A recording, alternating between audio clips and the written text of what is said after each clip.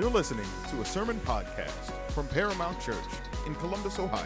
To learn more, visit ParamountColumbus.com.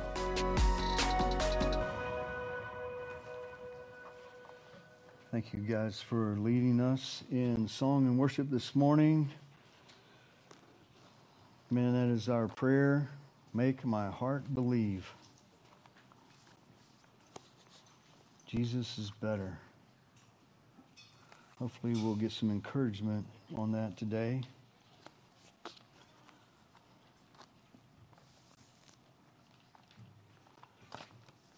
Pray for Pastor Rush as he's out of town. We'll be heading back. Is that today or tomorrow? Today? That's what I thought. Been out of town, and so pray for his safe return for the Bartons.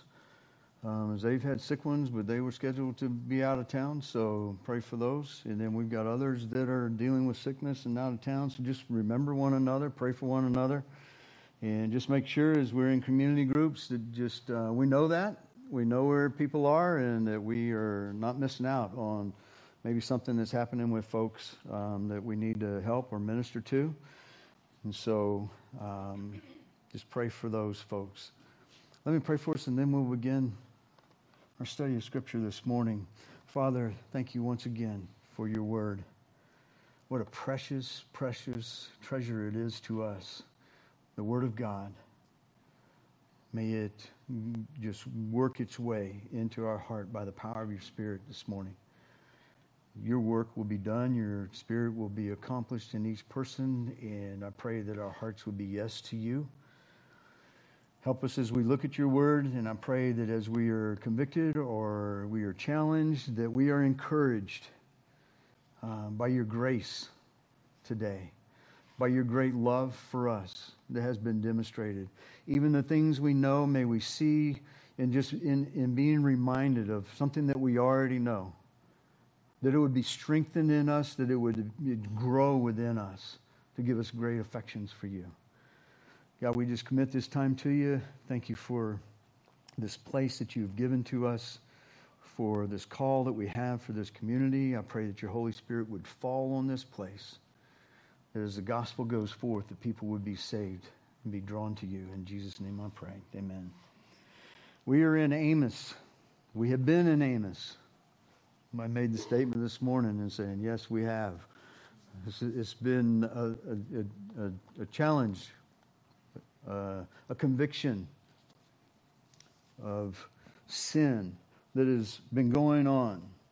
We're in Amos chapter 9, verses 5 through 10. I will read, starting at verse 1, just to bring all that back in, as Pastor Isaac preached on verses 1 through 4 last week. And then we will have our final message next Sunday in the book of Amos with the good news and the great promise.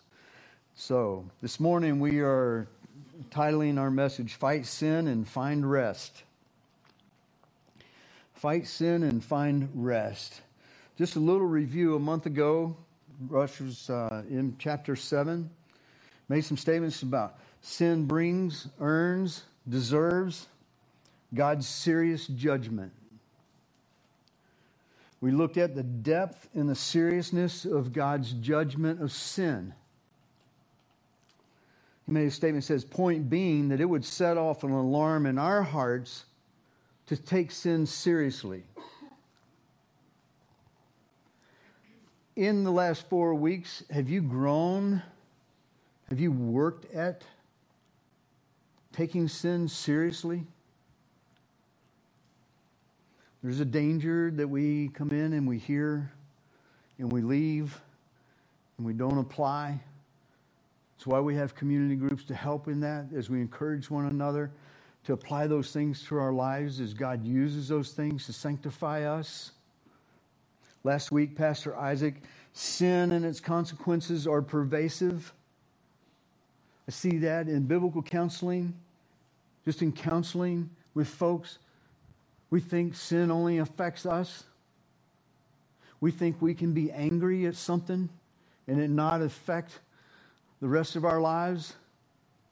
It's not possible. Sin is pervasive. He talked about total depravity and how it touches everything. And then God's judgment. He talked about the sin and God judging the northern kingdoms in such a way, and judging this sin, and the sin being so serious that He wiped them off of the face of the earth and they're never to be seen again. Sin's a big deal. The Bible says it's a big deal. It pervades everything. Amos chapter 9, verse 1 says, I saw the Lord standing beside the altar, and He said, smite the capitals so that the thresholds will shake, and break them on the heads of them all. Then I will slay the rest of them with the sword. They will not have a fugitive who will flee, or a refuge who will escape. Though they dig into Sheol, from there will my hand take them, and though they ascend to heaven, from there I will bring them down. Though they hide on the summit of Mount Carmel, I will search them out and take them from there. And though they conceal themselves from my sight on the floor of the sea, from there I will command the serpent, and it will bite them. And though they go into captivity before their enemies, from there I will command the sword that it slay them. And I will set my eyes against them for evil and not for good.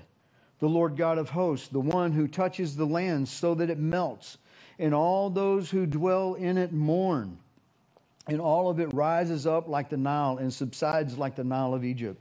The one who builds His upper chambers in the heavens and has founded His vaulted dome over the earth. He who calls for the waters of the sea and pours them out on the face of the earth. The Lord is His name. Judgment has come. Point number one being God's long suffering comes to an end. If you go back just the chapter before, in chapter 8, the very same statements were being made. Judgment day has come. Amos before had been receiving comparisons. Like God said, hey, this is going to be like a lion that roars. There's going to be locusts that will come, and this was what's going to take place. In chapter 8, he talks about the fruit bowl. And he explains this. This time what happens? The Lord, he says, I see the Lord standing at the altar. There's no more warnings. There's no more comparisons. There's no more illustrations. There's no more pleading to say, turn. This is it. I will come, and there's no place that you can hide.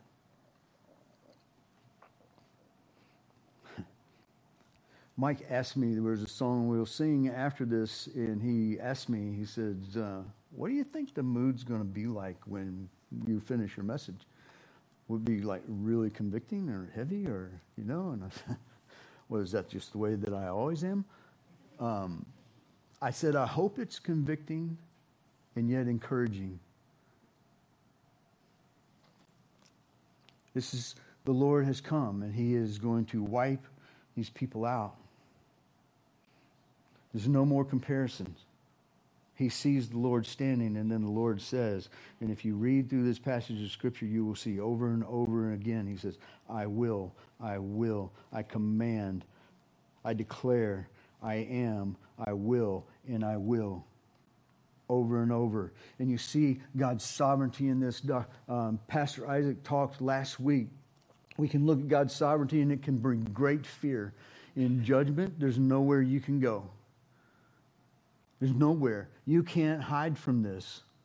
We're getting ready to go into the book of Revelations. You're going to see at some point, man, things are going to be going off in the earth, and men are going to wish that they could die. They could hide from the things that are falling, and it can't be done.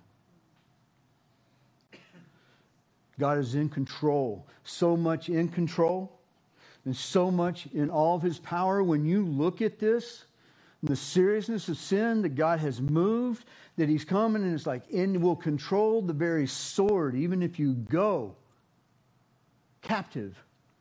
Man, I'll control the sword to kill you. Serious judgment. We started off reading the Old Testament. We have fallen off the wagon for me and my wife. If you do that, you know what that's like. However, when we were reading through the Old Testament, it's just like over and over and over, there's this warning. And the people keep doing the same thing. And you sit there and go, why would you do this? And then there's also the part when you go through the Old Testament, you see this. God wipes things out. And yet we don't experience that. Why? Why doesn't God wipe us out?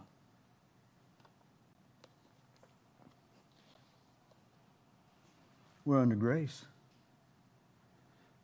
Right? We're under grace because of what Christ has done. God has poured out his wrath on Christ. And so if we are in Christ, we're under grace. We're forgiven. And even as we are all still in sin and will be until he comes and takes us home and totally glorifies us, we will fight sin. There's a part, I wonder if God came and wiped people out, would we take sin more seriously?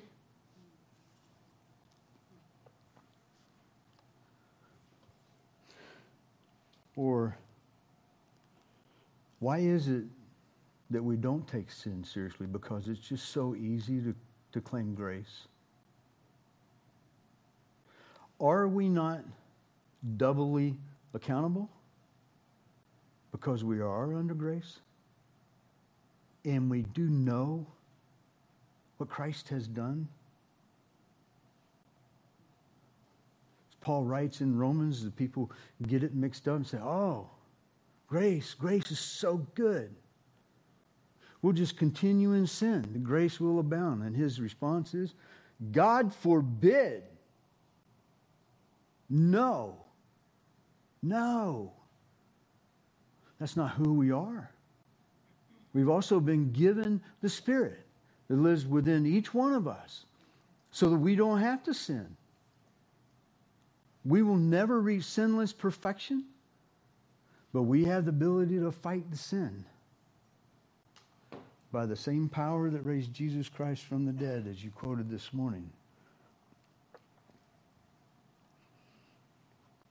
It's costly grace. You look at the cross, you look at the blood that was shed, the wrath that was poured out.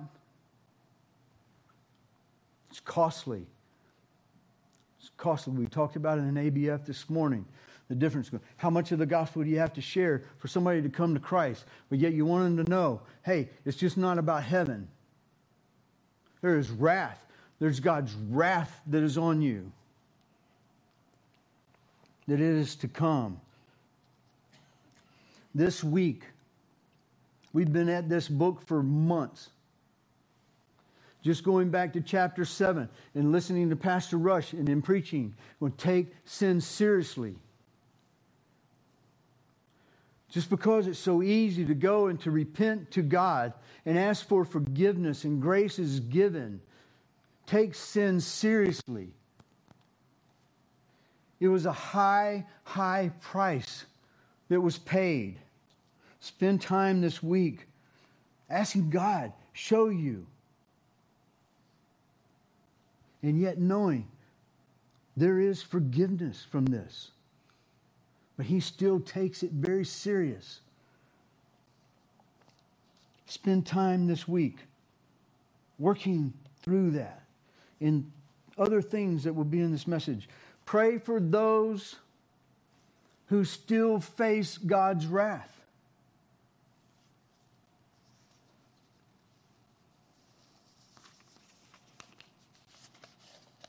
There is wrath still to come for those who are outside of Christ.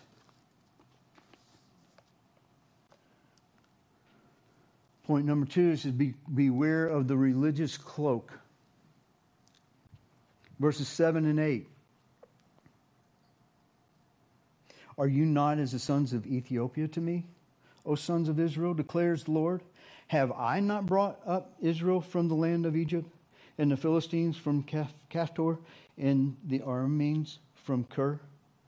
Behold, the eyes of the Lord God are on the sinful kingdom, and I will destroy it from the face of the earth.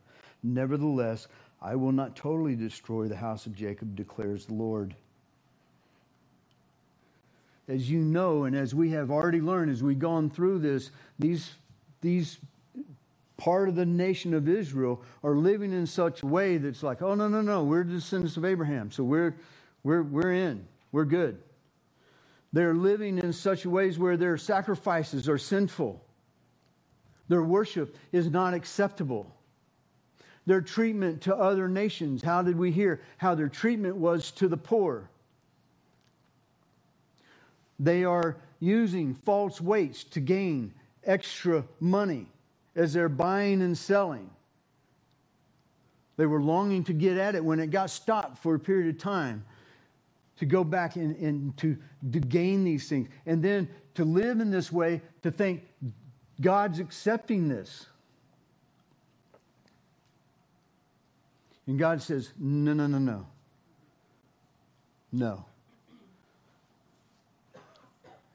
They think there's some privilege that they have. And God said, no. I brought you up out of the land of Egypt. I'm the one who saved you. And I also am the one who has brought these others up. And now, the way that you're living, you appear just like all the rest. You don't stand out as my children. And yet you think you're acceptable. And when you get down to verse 10, it talks about, this calamity will not bother us. This destruction is not going to come from us. They're so deceived. They have this religious cloak that they have on, and they are extremely far from God. So much so, He's going to destroy them.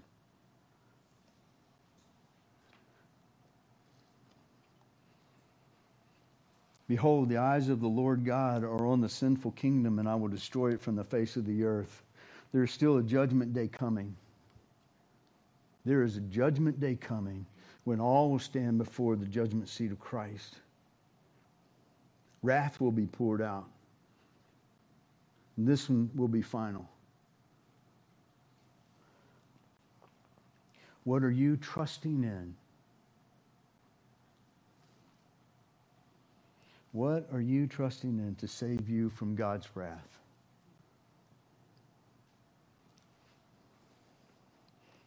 You born into a Christian family? I live life pretty good. I treat others well. I'm a whole lot better than most of the other people that I look at. I haven't committed that great sin. I haven't killed anybody physically. I may have thought about it.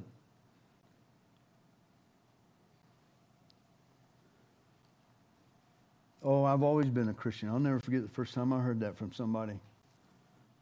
I'm like, no, you have not. I don't know where. No. We were talking in ABF this morning about the gospel. What is necessary to come to the gospel? Come to Jesus. Did I pray a prayer? Did I walk an aisle? Was I baptized? Was I baptized as a baby? And yet there's no change in your life? I show up on Sundays. I sing with everybody else. And I leave and I have no heart affections for God. You better work out your salvation with fear and trembling. None of us ever want to cause anybody to doubt their salvation, but I would rather you doubt it here and now than later and find out that you were not saved.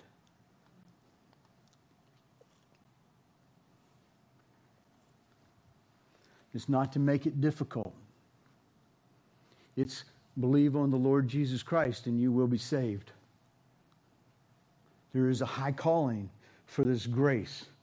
It costs God everything. It cost Him His own Son. Or have you put your faith and trust in Jesus Christ? That is the only way. Jesus is the only way that you will avoid the wrath of God, because God has poured His wrath out on Christ and on the cross. The cross, the shed blood, the empty grave. Do not leave the resurrection out, as we talked about sharing the gospel. That is the difference in every religion that's out there. We have a Savior who is alive. He did, as we sang, He walked out the grave. He is alive. He actually sits. He's on the throne right next to the Father. He's interceding for each one of you today, always, working day and night.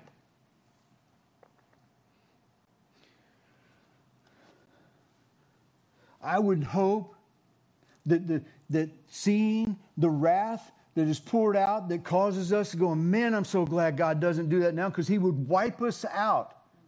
He would wipe me out if it wasn't for what Christ has done.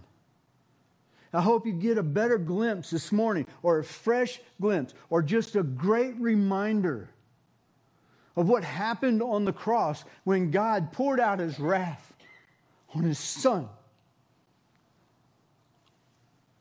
That all-powerful, no escape. He knew what He was facing when He was in the garden. He has seen God's wrath. He knew of God's wrath. And that's just a portion of what was coming.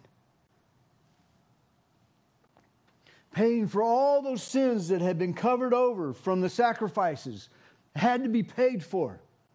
Had to be dealt with. Those sacrifices were not enough. It was just a covering until God made the ultimate payment and the blood was shed so that it could be forgiven. There's no other way. And then for all of us and for all the sin that is going to continue on.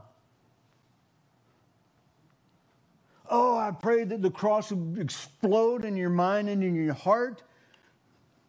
Take sin seriously.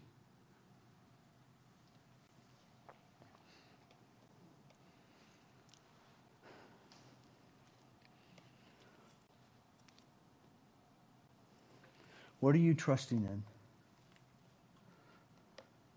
If you have a religious cloak, shed it. Come to Jesus. Put your faith and trust in Christ and the work that was done on the cross. And confess your sins and come to Jesus, and God will save you. And He will take this horrible wrath that will come and end in destruction, in payment, in living in hell for all eternity, and make you a child of God who will live forever in fellowship with God, who loves you. Oh, how He loves us. What are you trusting in? Trust in Jesus. Make Him your Lord and Savior. As we were praying for those who are in judgment from the first point, application, those you are praying for, put feet to your prayers, those who already came for ABF.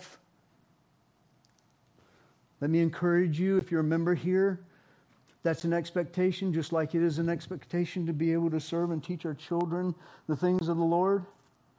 We come in there, why? Because we are trying to sharpen ourselves and make us better instruments in the hand of the Redeemer. Learning, growing, being sanctified, sharing the gospel. You got challenge in there? I already told them, hey, it's coming in the message too. Share the gospel this week. And it's getting harder. Now we work from home. You don't even leave the house. How am I going to go share the gospel with somebody? Because I'm going to put it on my calendar and I'm going to set some time and I'm going to leave my house and I'm going to go find somebody. And just like it was suggested this morning, Josh said a long time ago from another message, hey, my pastor told me, he encouraged me to share the gospel with somebody this week, so that's why I'm stopping you and I'm asking you, do you know Jesus Christ? Has anybody ever shared Jesus with you? Whatever your lead in is, whatever you do to start that spiritual conversation and move it towards the gospel, do that. People have the wrath of God. We've looked at this for months. And it doesn't move us. If we could get 2 seconds glimpse into hell this morning, my soul. And you know what's even greater than that? You can just really grasp for 1 second the great love that God has for you and for those who will die without Him. We are to be fishers of men.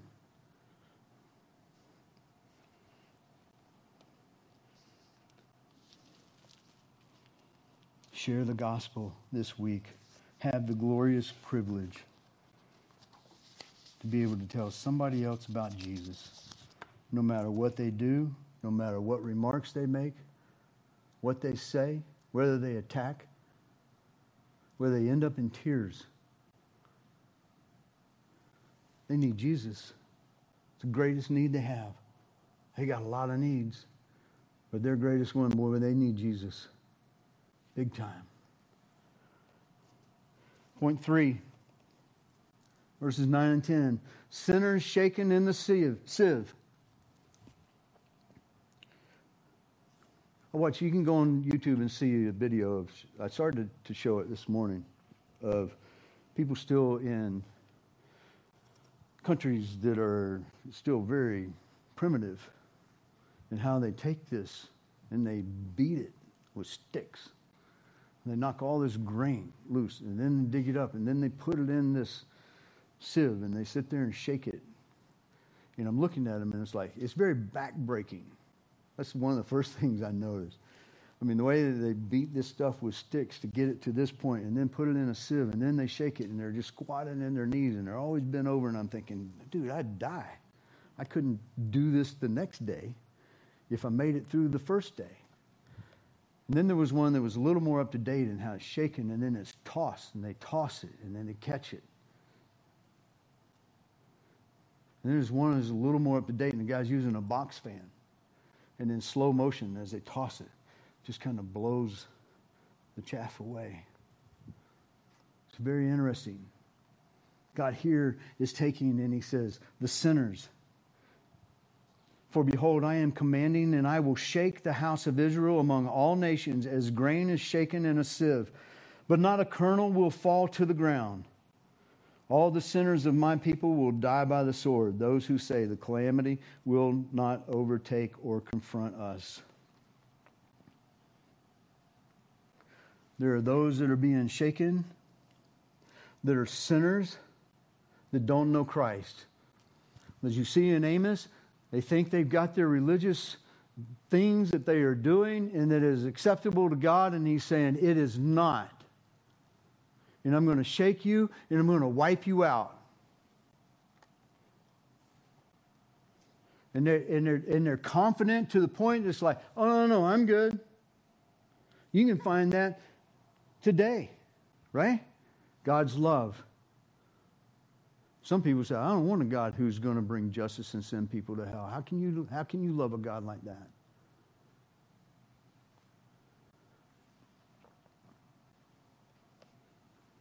They think they're fine.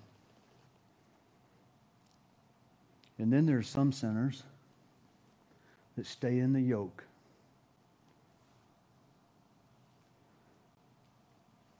There are in this group of people, there's a remnant that God has. There is a part of Israel that is truly Israel. There is a part of Israel that's not. But then there's that part, and they are concerned and they fight because of all this that's going on. And they know that it's not right. But I'm still trying to do the things of the Lord. I'm trying to stay in and to be a follower of Christ. They're trying to stay near the plumb line that he talked about. And they know this is hard because these people are doing things that are contrary. Yet we're trying to worship God with all of our heart and all of our soul. And yet I also see that I'm a sinner. Can you relate? There's this fight. They're concerned about their remaining sin, and they're trying to live in the grace of God and to bring Him glory. That's what we do. We all walk in here and we struggle with sin. We long for it to be serious to us. And yet somehow it just keeps going on and it just softens. God says, man, I'm going to shake them. And they're both shaking together. Don't be alarmed when God shakes His church. And those of us who are in Christ and are fighting the fight, and you're wondering, why are you doing this? Because He's getting rid of the chaff. He's going to get rid of those who aren't in Jesus, or He'll shake them to where they will come to Jesus. God actually gives us great commands to say, hey, don't you worry about digging up the roots. I'll take care of that. There's chaff in here. Maybe. It's not for us as pastors to go root that out. Leave that to the Lord. Why? Because He's much better and He can pull the roots out without damaging everyone else.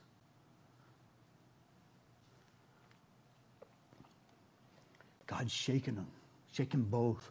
Rush made the statement here just a couple weeks ago. He says, I believe God's sifting His church. So I'm getting ready. Nothing was made about it in some of the points, and I'm thinking community group's coming, going, somebody's going to ask me, going, well, does he think what's going on in our church? Why does he think God's shaking our church? He quickly reminded me, he goes, let's get it in context. He says, what I said was over the last several decades. I took it like, what do you see that I don't see? What's God shaking here? What's going on? Over the last several decades, God's continued to shake His church. All it's taken is a mask to cause people to separate, to be divided.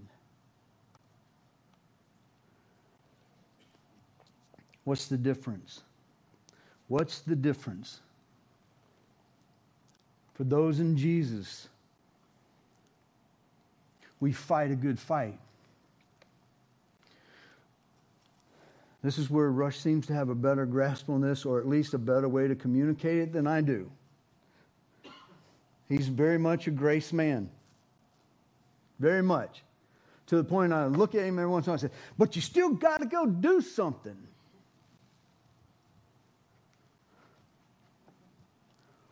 We war a good warfare. Those who remain, those who stay close to the plumb line, those who seek God, even though they struggle with sin and with the challenges and the turmoil and the problems that come and persecution that comes. Start sharing the gospel, expect some persecution. Don't let it surprise you. But it is grace. It's a battle of grace, is what it is. One man put it this way: grace is not just the gift of forgiveness and restfulness, but grace is the power of God to enable us to work for holiness. The war is not just for us to kill the sin, to have victory over the sin. That is part of it. But the ultimate battle is for the affections of my heart.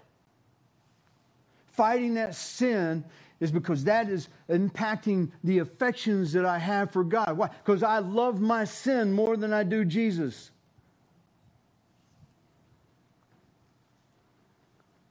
And grace is the power that God has given to us to fight that fight. So yes, we go do something, but it is in grace.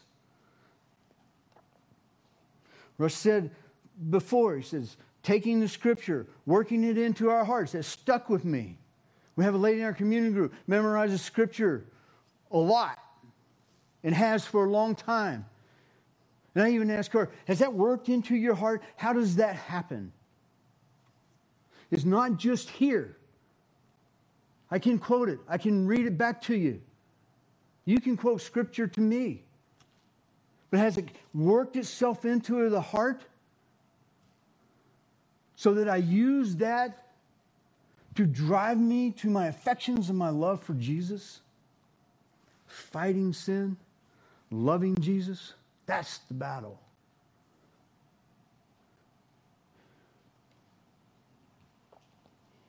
It's not for a better life. It's not so that I'll finally have victory over the lust of my eyes. That's part of it. But it's for the affections and it's for the love of Jesus. The grace warfare is what I call it. Grace warriors.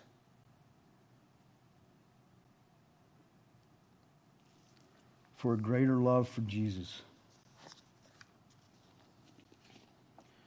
1 Corinthians 15:10. Paul says, "But by the grace of God, I am what I am. And his grace towards me did not prove vain. But I labored even more than all of them." Wish Rush was here. This is my tension. It's work. You got to do something. You got to get up. He challenged you. Hey, get up in the morning. Spend 25 minutes here, 10 minutes there. And I'm like, seriously? How strong are you going to be with 30 minutes a day? But yes, that's what we do. By the grace of God that he gives to us to fight that fight. It's in grace. Paul's sitting here saying, I'm working. I labored more than all of them. Who do we esteem in the New Testament? Paul, is he not the man apart from Jesus Christ? For the normal rest of us, we've gone, golly, Paul. Yeah, I'm going to be like Paul. Good. Labor harder than all of them. By the grace of God. Through the grace of God that is with me. By grace, we're killing sin.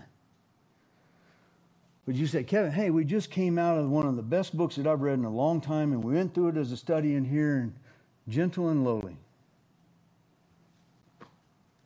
Gentle and lowly. Matthew 11:28-30. Come to me, all who are weary and heavy laden, and I will give you rest. Take my yoke upon you and learn from me, for I am gentle and humble in heart, and you will find rest for your souls. For my yoke is easy and my burden is light. Really? So which is it? Are we waging war? Or are we in rest? Are we fighting a battle? Or are we in ease? Yes. Yes. It's both. It's both. There's a movie that we watched years ago. Love this movie. True. About a young man, had some learning disabilities, pushed the shopping cart around, carry radio with him everywhere he goes. An old radio, had dial on it. You know, little box. Coach saw him one day. Football went over the fence. He grabs the football, loves football. Wouldn't give it back. So he let him have it. So he starts to welcome this kid in. They call his name, he called him Radio. Hey, Radio. I started calling my dog Radio. Why? Because there's this scene where they go into the restaurant and he's sitting there in a diner and Radio and the coach are eating lunch and he's finishing. And so the girl comes out and says, you want dessert? He goes, Radio, you want some pie? He goes, yeah. He goes, what do you have? He goes, I got apple and blueberry. He goes, I want both. I got a dog that was like that. He wanted both.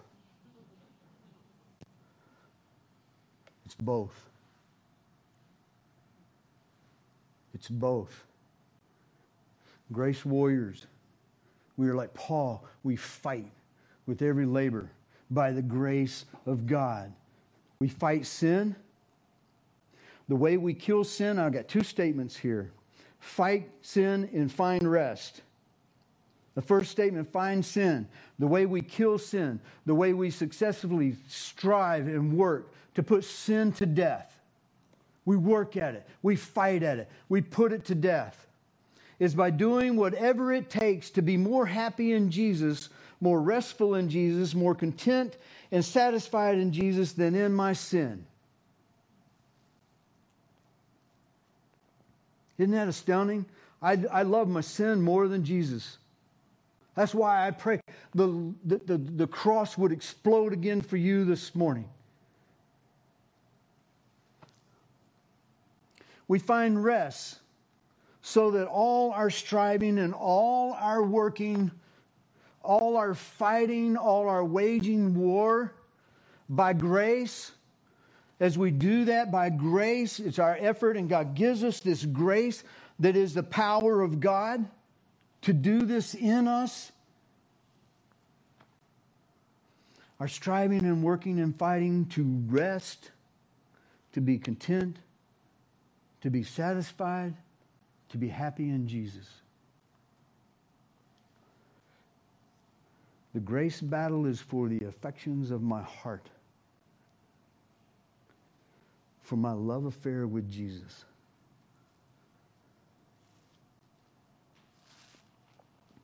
Four weeks ago, Pastor Rush asked us to meditate on 3 passages of Scripture. One of those really stuck with me in 2 Corinthians 12, 7 through 10. Because of the surpassing greatness of the revelation, for this reason, to keep me from exalting myself. Paul has just had an experience that no other man, as best we know, has ever had. Taken to see things that the Lord said, you can't talk about this. And so to keep me from exalting myself, there was given me a thorn in the flesh. I remember the Sunday Rush read this and how it hit me. And I'm going, I know this, but it hit me. These statements right here, he says, that he gave me a thorn in the flesh, a messenger of Satan to torment me. Here's a man that's walking with God, making every effort, experiencing this grace, someone that we long to be like, along with ultimately being like Christ. Not to exalt Paul, but we do see his life and are challenged by his life. And here God sends a messenger of Satan to torment me, to keep me from exalting myself. Concerning this, I implored the Lord 3 times that you might leave me. And he said to me, what? What? You know this. You know this. My grace is sufficient for the war. He's being tormented. My grace for the battle. It'll be sufficient. It's all you need. For the power is perfected in weakness. Most gladly, therefore, I will rather boast about my weaknesses, so that the power of Christ may dwell in me. Therefore, I am well content with weaknesses, with insults, with distresses, with persecutions, with difficulties, for Christ's sake. For when I am weak, then I am strong. He's not content in persecutions. He does not love persecutions. He doesn't love all the things that he experiences. His contentment is through those things by the grace of God in his life, in his love for Jesus. So that Jesus is exalted in me. Bring him on. Bring him on. Grace. When they come, grace. God's grace for me to fight against the sin, to fight against those persecutions, and knowing, man, I am content. God, my fellowship with God, my love for God, my love for Christ, and that people will see the power of Christ in me, bring it. Bring it. Meditate on that. Philippians 3, 7 through 11. But whatever things were gained to me, those things I have counted loss for the sake of Christ. More than that, I count all things to be lost in view of the surpassing value of knowing Christ Jesus my Lord, for whom I have suffered the loss of all things, and count them but rubbish, so that I may gain Christ, and I may be found in him, not having a righteousness of my own derived from the law, but that which is through faith in Christ's righteousness, which comes from God on the basis of faith, that I may know the power of his resurrection and the fellowship of his sufferings, being conformed to his death, in order that I may attain the resurrection from the dead. Seriousness sin. Hate sin. Kill it. And replace it with love for Jesus. I meet with a lot of folks. And I have some go, get really frustrated that the same sin comes over and over and over. There's a good book about die-hard sins. I think some guy wrote that. You might read it. That's a really good book. Really simple. Hate it. Kill it. And that's not enough. It's all for the purpose of what? To replace it so that I can love Jesus with all my heart, soul, mind, and strength. That this would take my affections away. The lust. In comparison to Christ. Hate it. Kill it. Replace it.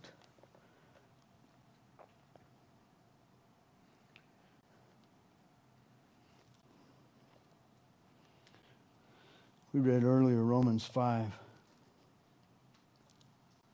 1 through 11. Therefore, having been justified by faith, I have peace with God. That peace should explode in your life when we see the seriousness of sin and the wrath of God that I deserved.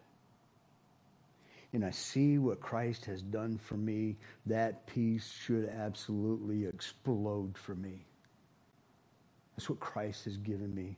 I am no longer at war with somebody I cannot run from, hide from, nowhere I can go, no way to avoid it. And he has made me have peace with that God. Whew. Hallelujah. Praise Jesus.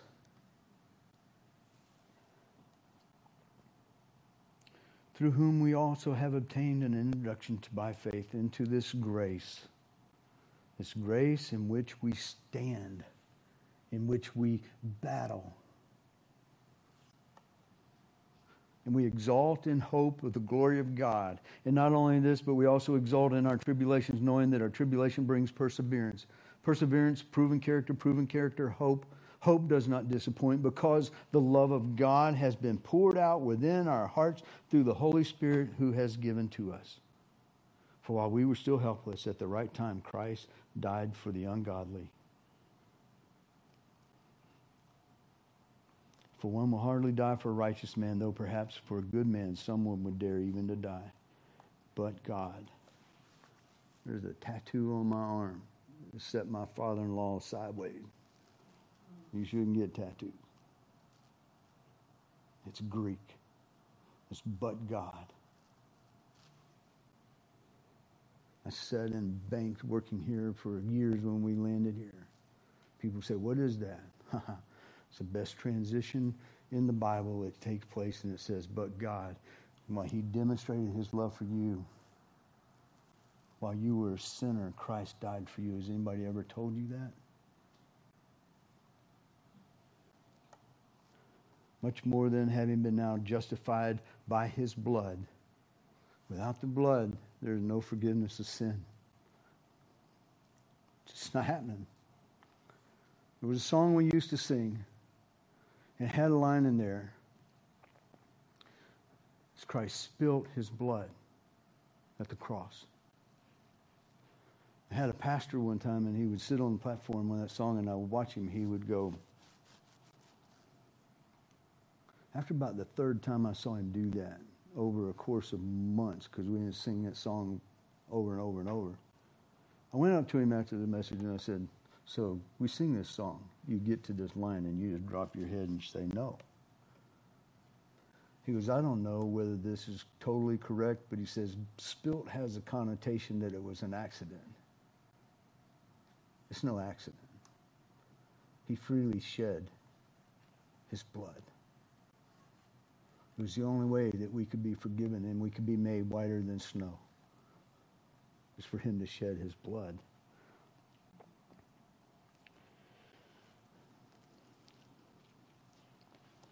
I pray that you will be challenged, that you would be encouraged to be a grace warrior, to love God, to love Jesus Christ more.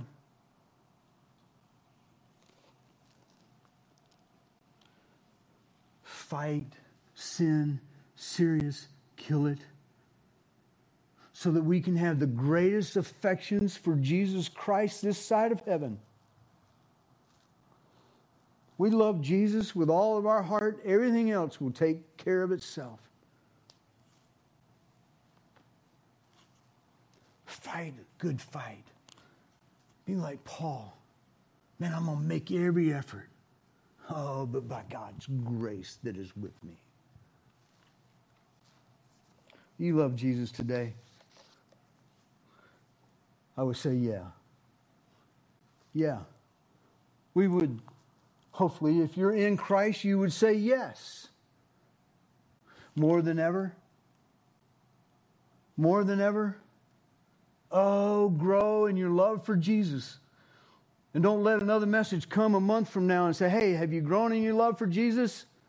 And nothing happened. And nothing happened. Set your heart. Do the things. Kill the sin. Whatever it takes. Whatever it takes to find your happiness and your contentment in Jesus Christ. And work at it. Grab somebody to help you. Hey, you want to go and grow in Jesus together? Let's work at it together. There's no greater thing you can do. No greater thing I can do to get him to love Jesus with all of his heart.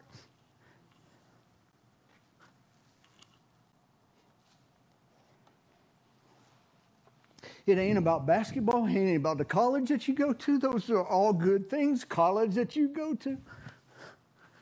Loving Jesus while you're at that college. Gaining everything for Christ. So I live for Christ and my contentment will be in Christ, whether I'm at this college, this job, that job, making this money, not making this money, living here, whatever. Set your heart to love Jesus Christ with everything that you have. If you don't know Jesus as Savior and Lord, come to Jesus today. Today. Oh, he has demonstrated his love for you. If you need to know more about the gospel, grab anybody in here. If they waver, bring and grab somebody else. Do it, all three of you. We'll tell you about Jesus. Tell you more about this great gospel message. We're still trying to learn because that's what we were doing in ABF this morning. But we'll get you the truth, won't we, Mike? Grab Mike. He'll get you the truth.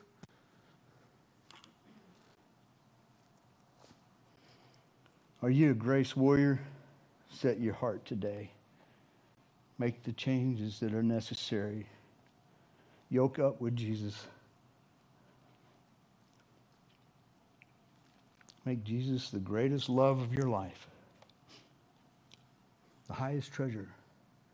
We'll sell everything to go purchase the field with the treasure. Get in the battle. Father, thank you for your word.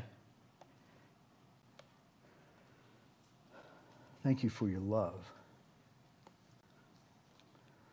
And we see how it cost you everything. That you gave your only Son, who was perfect, to die for wretched sinners, enemies, people who hate you, living our lives for ourselves and our pleasures, wanting nothing to do with you, and yet you come and you send people to give us the gospel and open our eyes and give us a new heart. Birth us into your family. Give us your Spirit and your grace and the power to live and to love you. Help us as we grow in that, as we were singing before, making my heart believe. Oh, I want to believe. I believe. Just we're weak. Teach us, show us, help us. It's a process as we learn and we walk in this grace. Rush is so right. It is grace, but it is the power of God. We long to love you. We long to be used by you. We do. We long to be like Paul, but most of all, we long to be like Jesus. Help us. Help us to do this with one another, to strengthen us. Use this little flock right here. Turn this city upside down for the gospel, to make Christ known, so he would be exalted, and that you would draw all men to yourself. In Jesus' name I pray. Amen.